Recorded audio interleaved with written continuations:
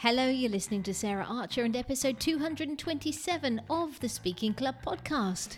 I want to start the show with a quote from Mahatma Gandhi. It's the action, not the fruit of the action, that's important. You have to do the right thing. It may not be in your power, may not be in your time, that there'll be any fruit. I started this podcast for two reasons. Because I want to help people recognise the power of stories and humour in speaking, and because I believe it's your message that counts, not the number of ums and ahs you use. There are some organisations that want to create robot speakers. They want you to sacrifice your personality in order to speak perfectly. But I want to let you know that you can be yourself and a sensational speaker.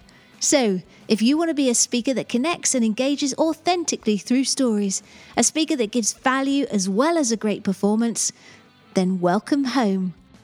Hey! Hope you're well. I'm good, thank you very much. Well, do you know what? This week I am doing a best of, and I'll tell you for why. Because if you're anything like me at the moment, you're probably feeling torn between wanting to be a global citizen and keep up with the news, and then wanting to forget all about it and bury your head in the sand.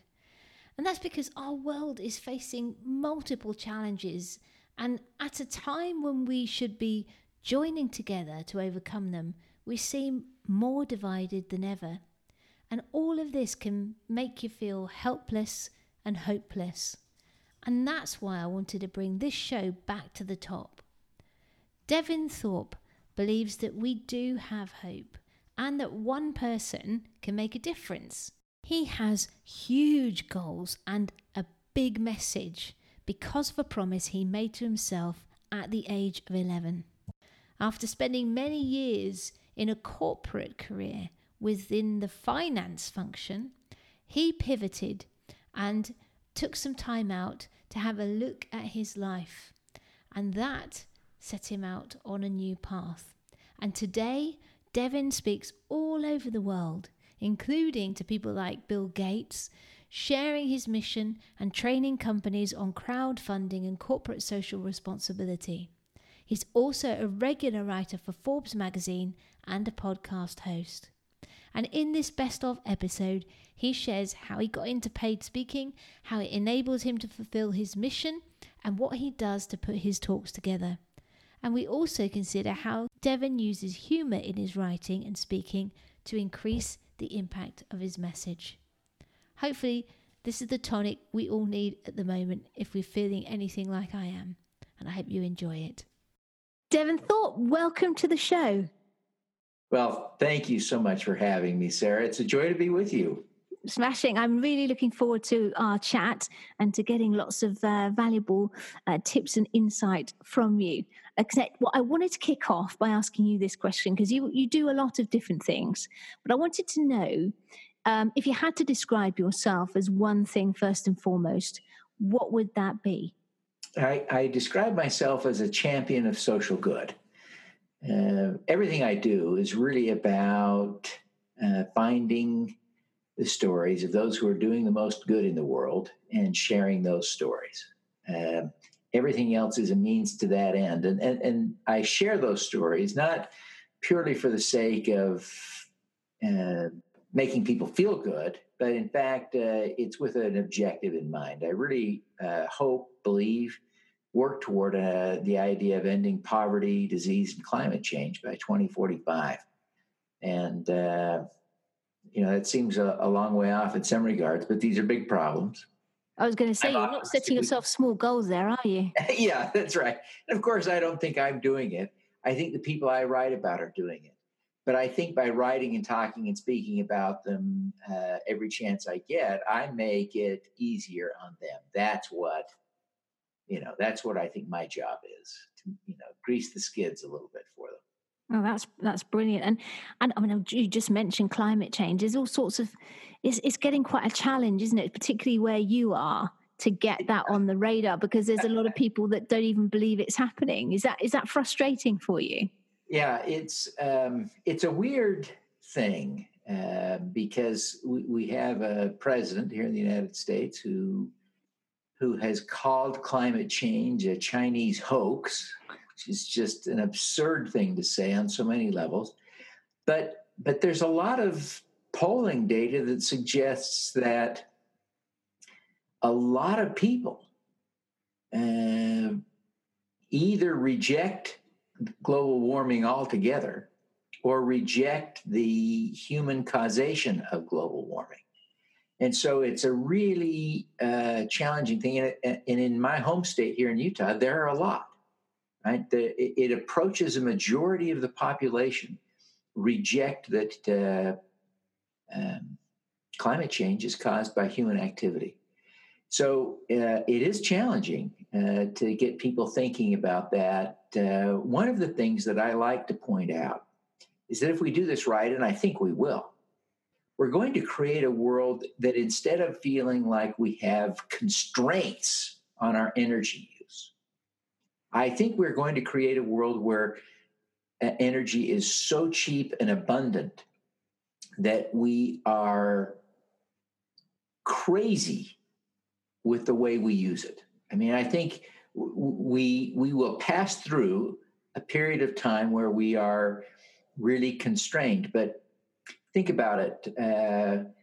If we continue building fuel-free energy sources like wind and solar over the next 30 years or 25 years, what we get is a world that is just awash in free energy, right? Because a windmill will never stop generating electricity if we do a little bit of maintenance on it. A solar panel, golly, doesn't even need maintenance, really. I mean, almost none to keep generating energy forever. Now, I mean, I say forever, but you know, it's not inconceivable that solar panels will work for 100 years. It's not inconceivable that a windmill will work for 100 years. So the world will just be awash in free energy. Energy that's coming from equipment built and paid for decades ago. And in that world, the low-cost energy is just going to be, it's going to be a delightful world to live in. So some of the notions we have of what it will be like to live in a future without oil and coal is wrong, right? Where people think about sacrifices they will make. They won't make sacrifices. They will be driving faster, flashier cars. They will be flying more. I mean, the world is going to be like super awesome. It's an interesting one, isn't it? Because at the moment, I guess there's a lot of people protecting what they've got as well in this argument, because, you know, the oil and the resources are in a few hands, and it's about control of, and, you know, making money in a lot of ways, which is possibly, you know, a cynical person might say that's one of the reasons why people are peddling the argument that there's no cause, is because there's people with a lot to lose if we do go to those free resources. And I guess you're pushing against that side of things as well. Yeah, I sometimes ignore that, but it's a very real thing, very real thing. I think you're right that there are these entrenched incumbent providers of energy that are very nervous about what the future will bring. I actually have a lot of sympathy for that. If you have a coal-fired power plant that cost $1 billion to build, you were planning to operate that plant for 50 years. If suddenly you're told you have to decommission it and write it off, that could, it just changes the game for you in a painful way. And so I think we need to make accommodations. I think there's just no question about it. Public utilities, whether they're privately owned or community owned, we need to provide a mechanism that allows them to keep assets on the books after they stop using them. Otherwise, they will keep using them. We have to give them a way to stop using them without writing them off. And I think the simple way is to require them to contract with other providers for electricity at a lower cost, provided that it's from a fuel-free source like wind or solar, and then allow them to actually keep the, amortize and depreciate the plant in just the way they were before they decommissioned. That's my crazy idea. But we have to do this or they'll keep using them. Yeah, absolutely. It's got to be a pain-free transition. Well, now you used a couple of terms there, which were a nice segue onto my next question. So you started out as a finance man. Can you tell me about the journey you've been on to arrive at what you do today in terms of being this champion of social good?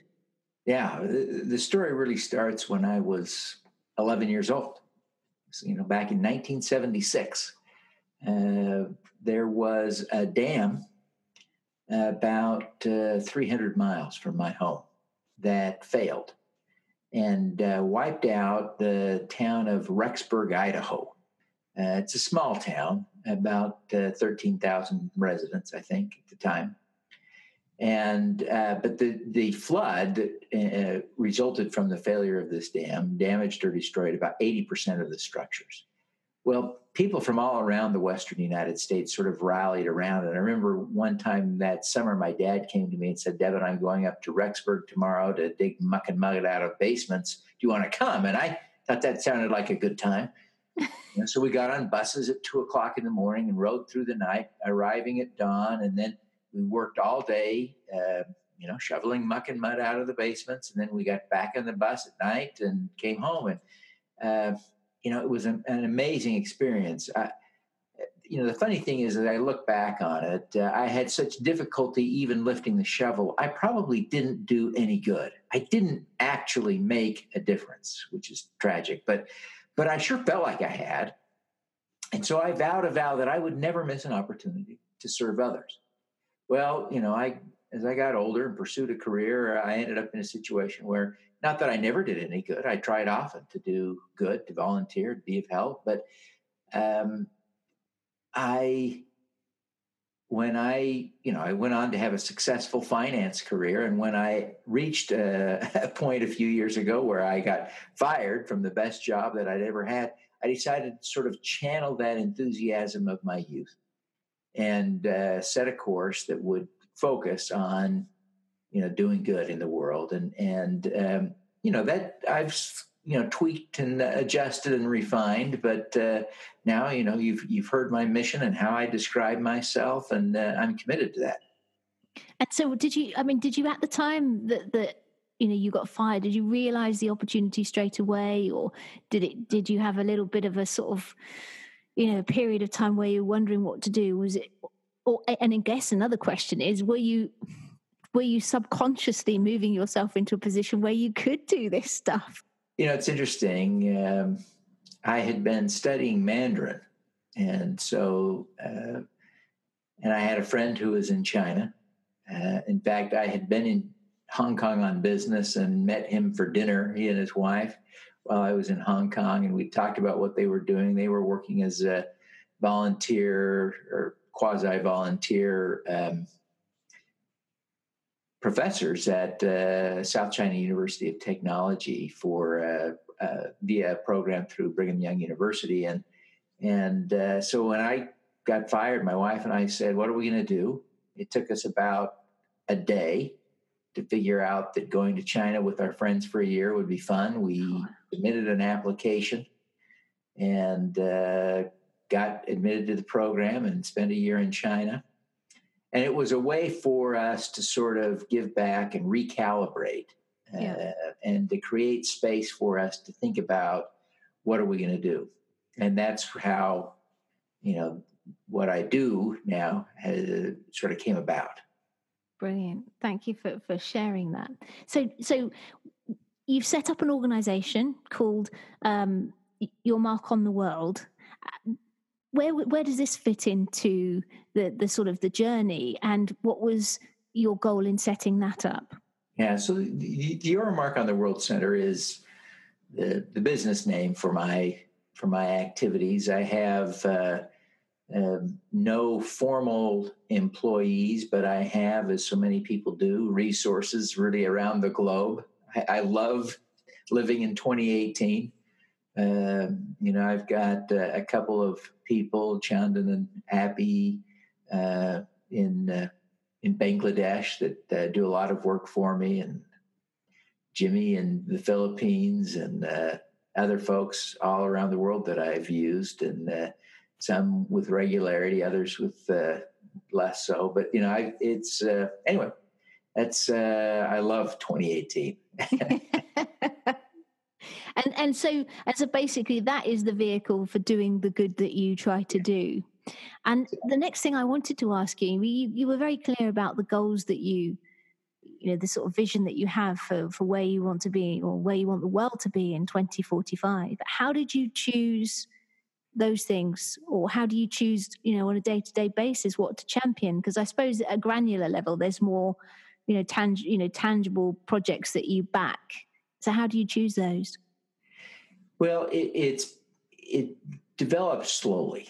Really, it took a long time for me to define it in exactly those terms. For a long time, I said I would talk about solving all of the world's big problems.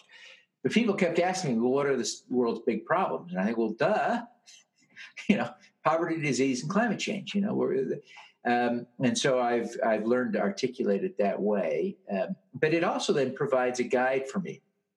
There are lots of things, and sometimes I will cover things that don't fit squarely into those spheres. But my bias is to focus on things that do. And so the closer something is in terms of the subject, the activity that someone's doing, to addressing one of those three big concerns, the more likely it is I want to write about it and talk about it. And so it does serve as a guide for me in my work, both as a journalist and as a speaker, and in all the other aspects and manifestations of my world as a podcast host, et cetera. So it's a mix potentially of you finding stories to share and people finding you with their stories to share. Is that right? Yes. It's interesting because I am a regular Forbes contributor, written over 500 pieces for Forbes. I get a lot of people reaching out to me wanting me to write about them, especially in Forbes. But I also have found in recent months that I'm sourcing a lot of ideas from Twitter now. And so I probably get kind of equal parts Twitter ideas and people that pitch me stories via email.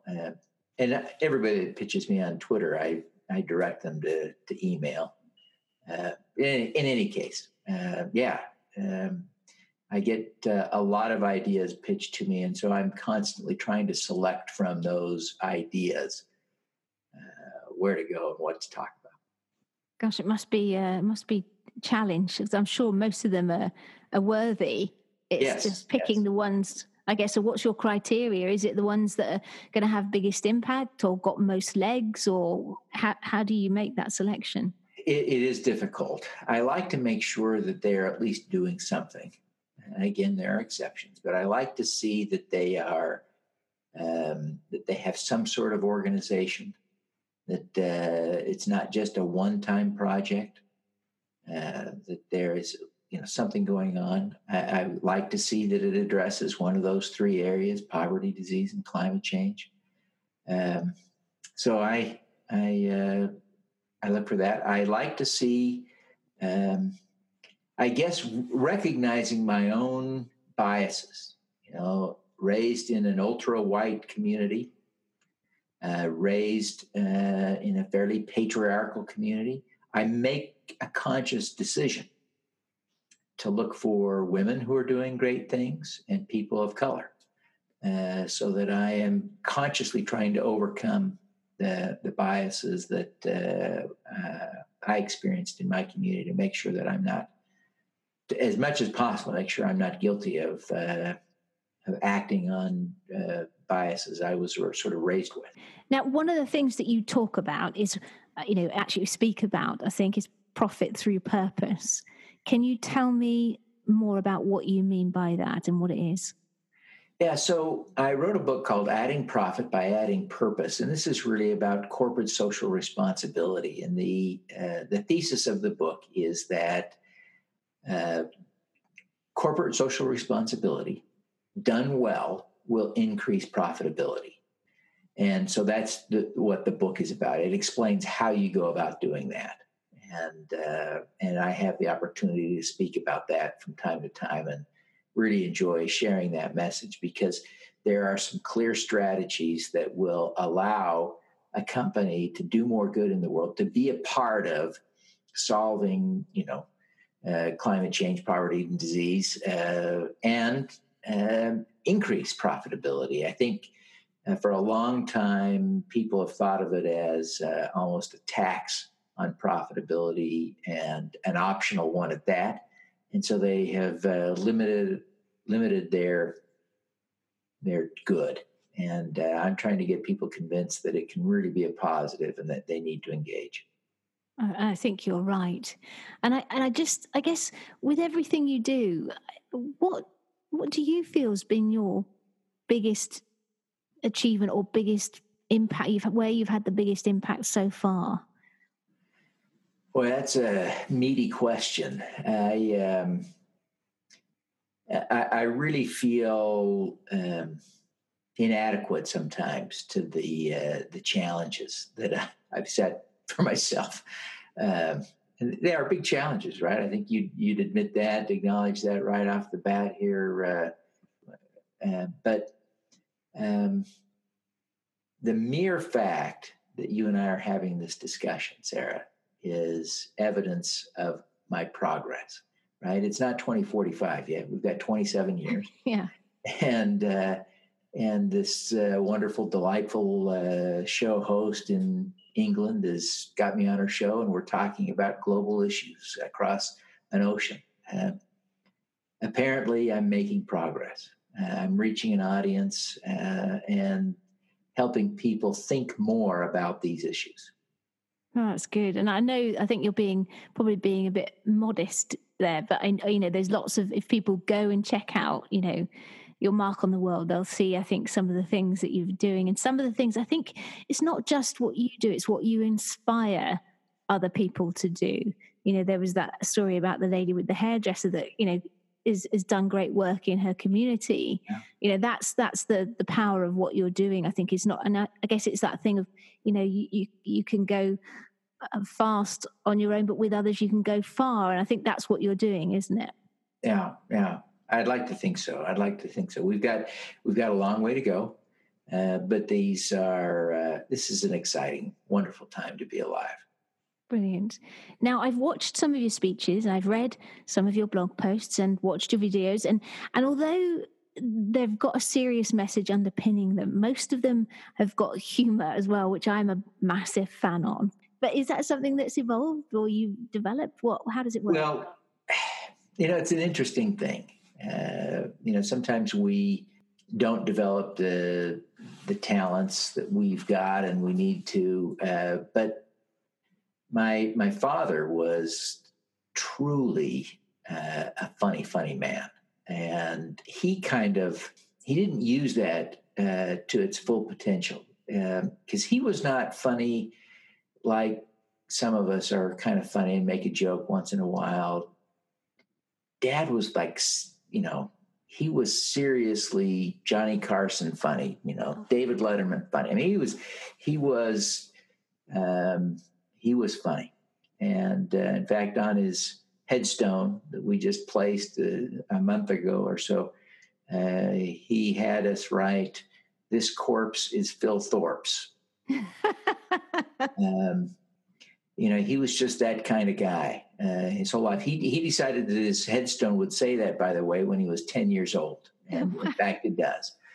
So he never lost that sense of humor, but he never used it to its full potential. So I've been, wrestling with this question a lot this year as my dad failed and then passed away.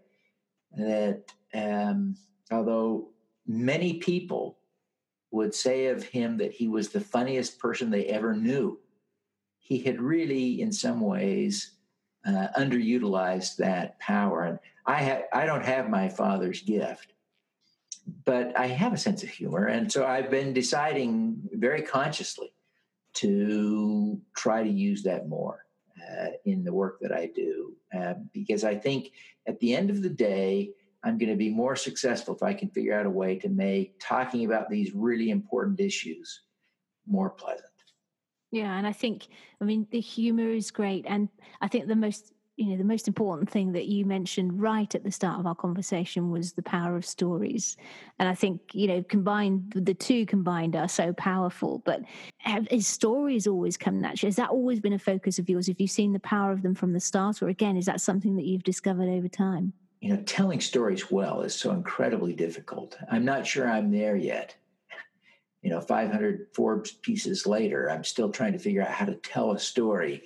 But I will tell you for sure, without a doubt, you're right, that storytelling is vitally important to sharing a thoughtful message in any way, shape, or form, whether it's spoken or written, whether you're talking about making a short film, whatever it is, the story is the centerpiece there. So I spend a lot of time working on the craft of storytelling.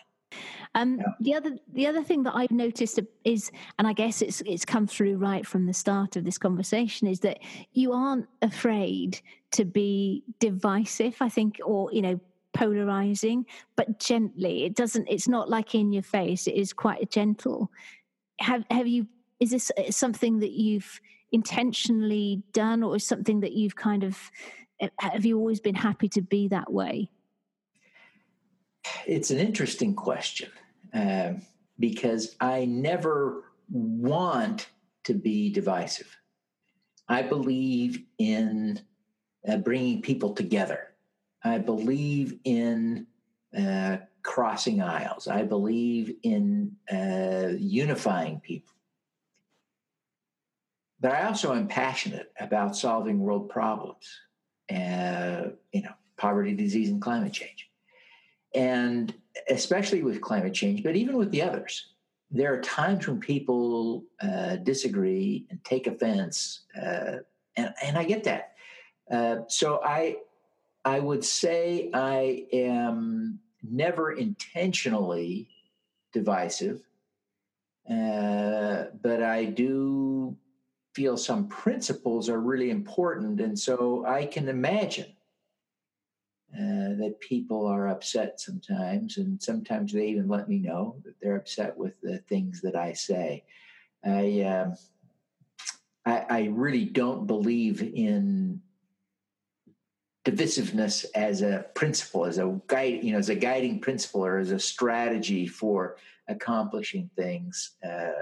So I do it more inadvertently than intentionally. And I think perhaps it's my poor choice of words. I guess it's more challenging. I think what you do, and there's a couple of things that I've seen. There was a video about the way that you are as a man, and women particularly is very, very prevalent and important to be, aware of today. But you're tackling that head on. You're not shying away from it, and you took a stand.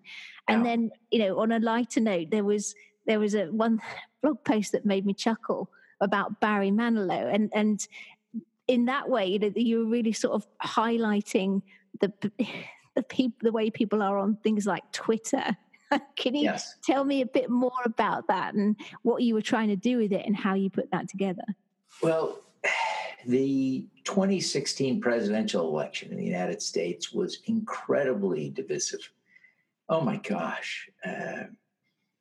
We got to the point where it was difficult to talk to our friends who were not of the same political orientation. And even within political parties, you have liberals yelling at less liberal people for not being liberal enough, right? And, there were some crazy things going on. And again, it was my attempt at satire to try and point out the absurdity of this crazy behavior that people would manifest of yelling at each other because they had a different idea about what should the maximum federal tax rate be. We talk about Democrats and Republicans in the United States.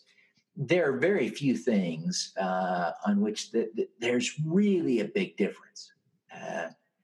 Most of what we're talking about is what should the marginal tax rate be, the top marginal tax rate on rich people be, and we argue about whether it should be 31% or 39%.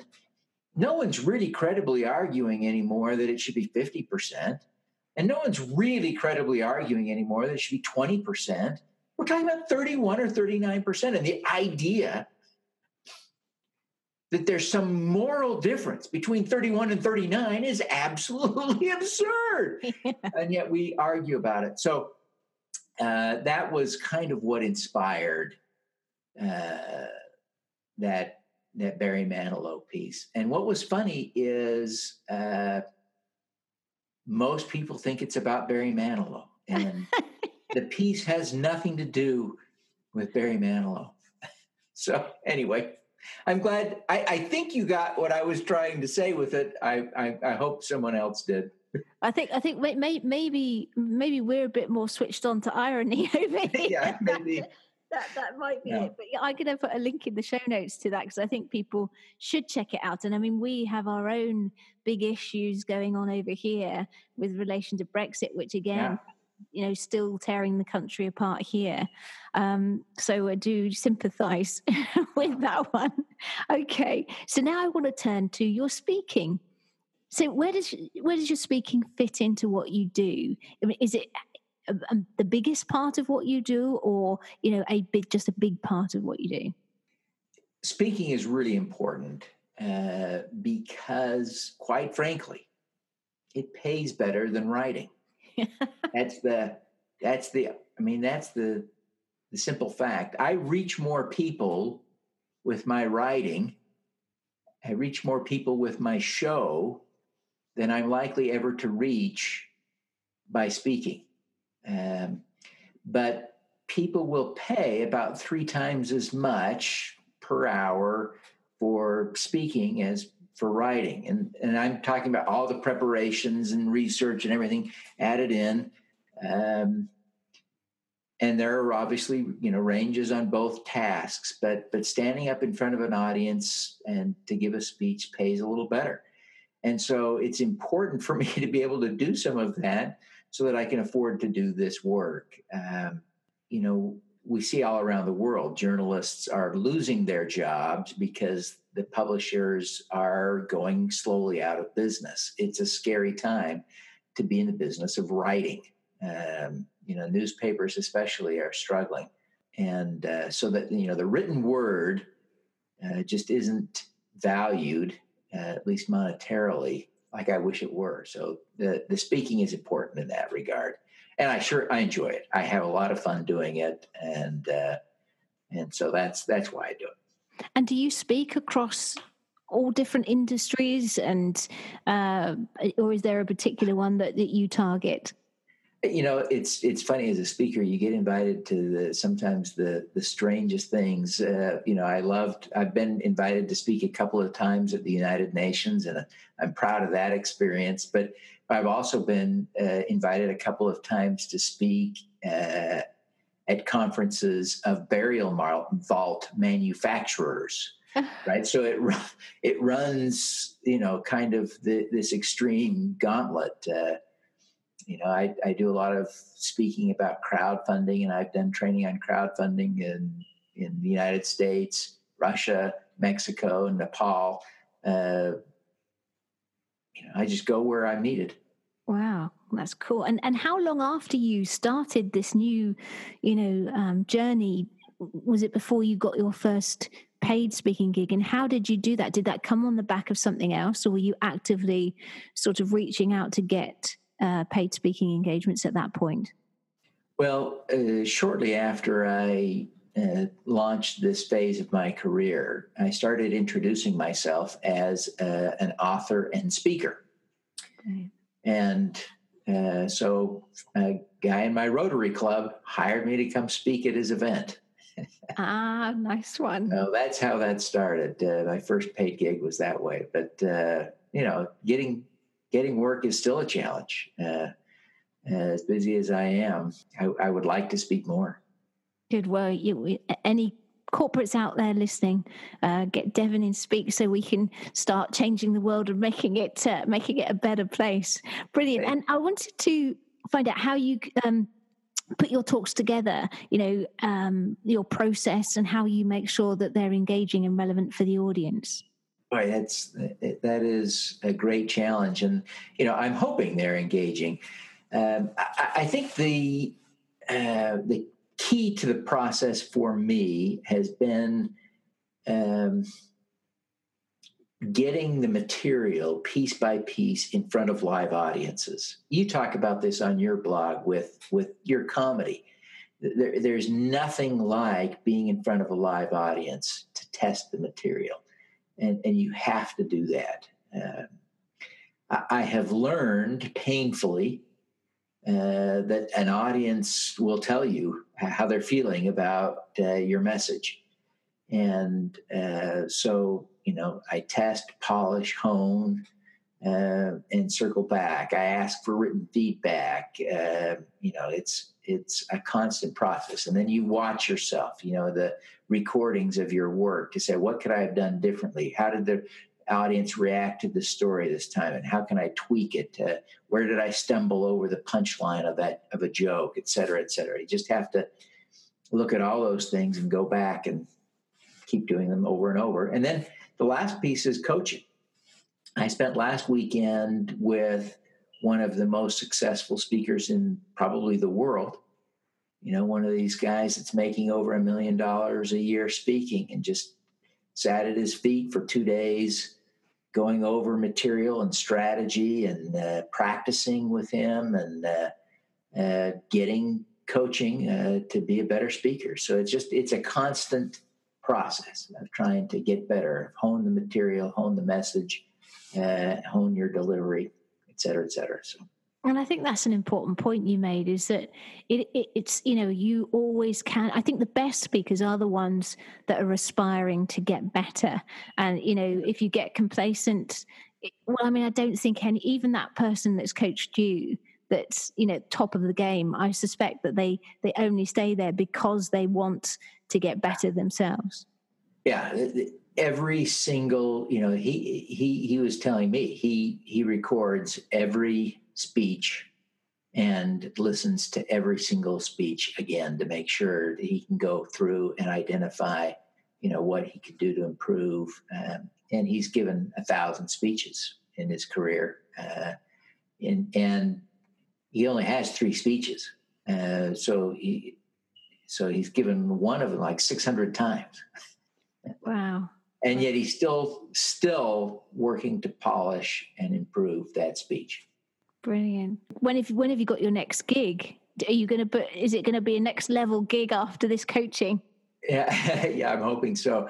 I'm booked in LA. Let's see. My next gig is actually in New Jersey at Johnson & Johnson. I'll be speaking there. Cool. I'll be doing a short speech and then a longer workshop there for Johnson & Johnson on crowdfunding. And then I'll be talking about using cryptocurrencies for good at a conference in Los Angeles. And then I'm off to keynote a conference on tourism in Haiti. I'm excited about that one. So Excellent. So you're all over the place. Fantastic. Yeah. So I guess the final question before I move on to some standard ones that I ask is, in your journey as a speaker, what's the most important thing that you've learned? Unequivocally, it's these things we've been talking about, the need to constantly improve. You're just never good enough. And it's a painful reality for speakers. But you're really not there because people tell you you're good. People are good. They're nice. They're kind. So if you give a speech to 100 people, 10 are going to tell you were great if you are horrible. You're good when you get booked again. Brilliant. So that's really the test. Cool. Well, thank you so much, Devin, for the wisdom you've imparted so far. Now, I have some standard questions. Fire away. The first one is, what's the best thing that speaking has done for you? Oh, boy. Speaking has given me an opportunity to travel to some amazing places. I had visited Moscow.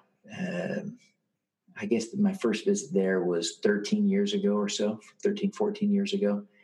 And I've had a couple of chances to go back to speak at conferences on crowdfunding there. And it was such a different experience 10 years later.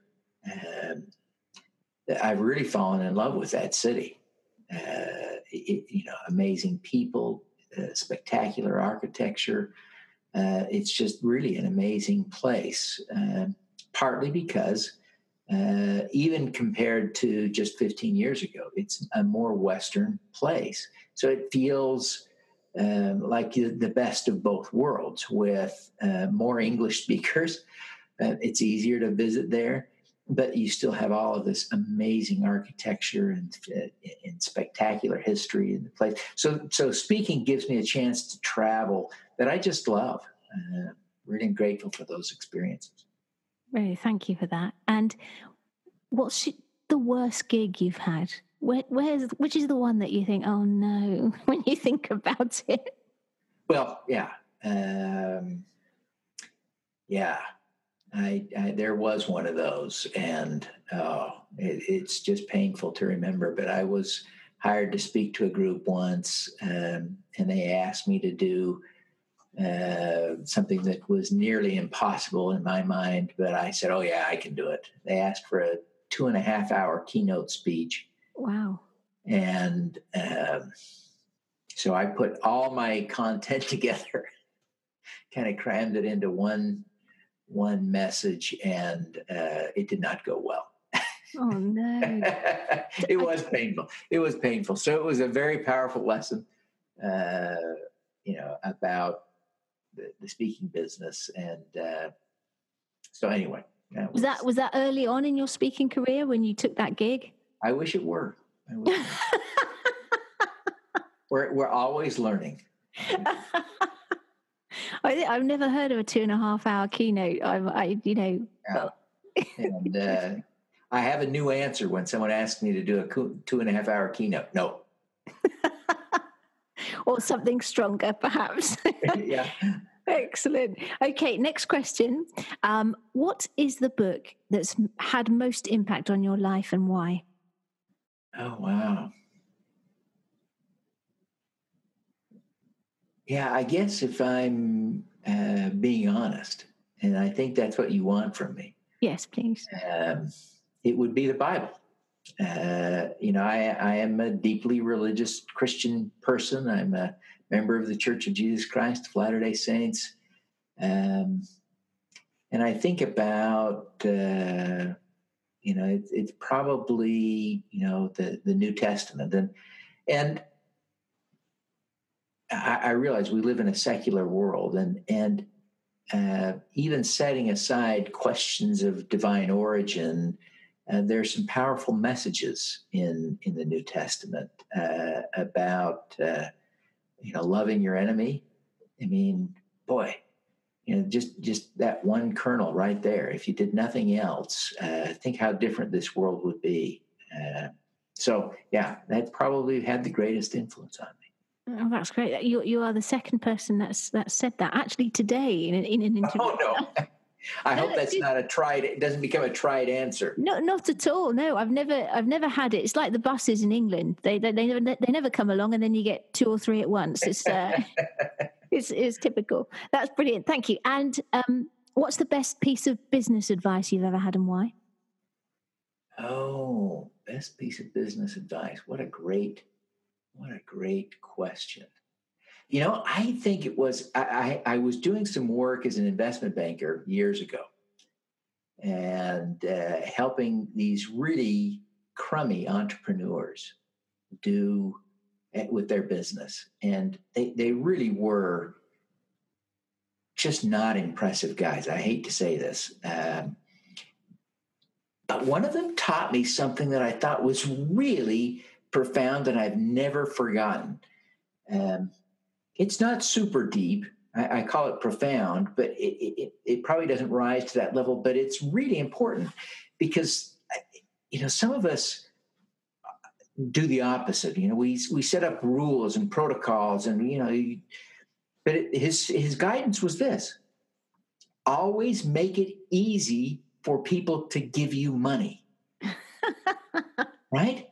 And sometimes we don't. Sometimes, well, we don't take cash, or we don't take credit cards, or we don't take checks, or we don't take, or you've got to pay through this, or you got to pay. So it was really a great lesson, and I try to do that because I'm so process oriented. Sometimes I want all my customers to use my process, and so I just try to remind myself, make it easy. Don't ever make it hard for people to give you money, because you want. Anyway, I know it sounds simple, but I think more of us err on that than we want to admit. No, I think that's a really important piece of advice. I've heard something similar. I heard when I was in corporate, make it easy for people to do business with you. Yeah. But I think that's taking it down to that level as well. That's right. Really important. Yeah. Cool. Okay, a last question. If you could have any mentor, and they can be alive or dead, fictional or non-fictional, who would you choose and why? Unequivocal. Know the answer to this question right now. Nick Kristof works for the New York Times, is a Pulitzer Prize winner, 2-time Pulitzer Prize winner.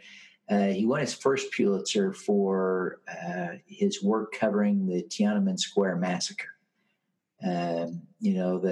He was there along with a lot of other world journalists to cover. I don't even remember what the big event was that got overshadowed by the Tiananmen Square massacre, but he was there for that. Still works for the Times, 30 years later. And I've been following him for years, read his books. He's a brilliant guy. But he focuses much of his attention on these 3 problems, right? Writing about climate change, global health, and global poverty issues. And it's just wonderful to follow him and look at the impact he's had. And so I view him as a role model. And boy, if I could have anyone as a mentor, he'd be the guy. Cool. Thank you for that. I've never had him before either. So I don't know his work. I'll check it out as well. Well, Devin, thank you so much. I know it's early in the morning as well where you are. So obviously it's just coming into the evening in the UK. Thank you again for your time, for your wisdom, and the mission that you've got. I think that deserves thanks. I hope that you achieve it as well. Obviously. Now, if people want to listen to the podcast, work with you, book you to speak or to do a workshop, what's the best place for them to go to do that? Oh, golly. They can start at devinthorpe.com, or even better maybe is to follow me on Twitter. My Twitter handle is @Devin, DEVIN, DTHORPE, @Devin D. Thorpe. And there on Twitter, you'll see links to all of my articles, all of my podcasts, and it's easy to get in touch with me there. Just reply or follow me. I generally will follow back, but if I don't, just ping me, interact with me in some way, and it's easy to reach me. So that's a great platform. If you're not on Twitter, visit devinthorpe.com and shoot me an email. Brilliant. I'll put the links in the show notes to the website and to your Twitter handle as well. And can they get hold of the book? Is it the book that you've written on there, or is that on Amazon? Or I've got 6 books on Amazon. So just search for my name on Amazon and all my books will come up. Brilliant. So again, thank you so much. Please book Devin to speak. If you are a corporate organization, I'm sure you'll enjoy what you hear. And thank you again for your time today, Devin. Thank you, Sarah. You're great. Thank you. There you go. Did that make you think? Some of the things that we talked about have come into sharp focus today. And there are ways, though, that we can make a difference. I love that Devin is so passionate about and committed to making these goals happen. And I'm sure that he'd love to hear from you if anything he said resonated with you. Do check out the resources in the show notes. There's lots of sort of links to getting involved with stuff, and also to say hello to Devin. And one of the big things that I love about what I do is helping people who want to change the world and make a difference, like Devin, get a talk together that not only inspires but motivates people to take action. And that's why I'm running a masterclass to share my talk content blueprint that will give you the confidence to create a talk that gets people into action and that you're excited to share. It's in a couple of weeks' time, and you can find out more about it and grab a space at saraharcher.co.uk/masterclass. Okay, well, thank you for joining me again. And if you get value from the show, do go and leave an honest rating or review over at ratethispodcast.com/TSC. And I'll be back next week. In the meantime, you know the drill. Don't forget to go out and grab your life by the nuts and get cracking. Bye-bye. If you want to be more memorable and engaging when you talk, then you need to share more stories. Stories can help you better connect with your audience and their problems and get them leaning in more powerfully than anything else. And short, snackable stories are great to use in pitches, Facebook Lives, podcasts, videos, keynotes, webinars, blogs, in fact, everywhere to share your message and grow your business. The trouble is that finding your snackable stories and confidently sharing them can feel like a struggle. And that struggle can slow you down or stop you in your tracks.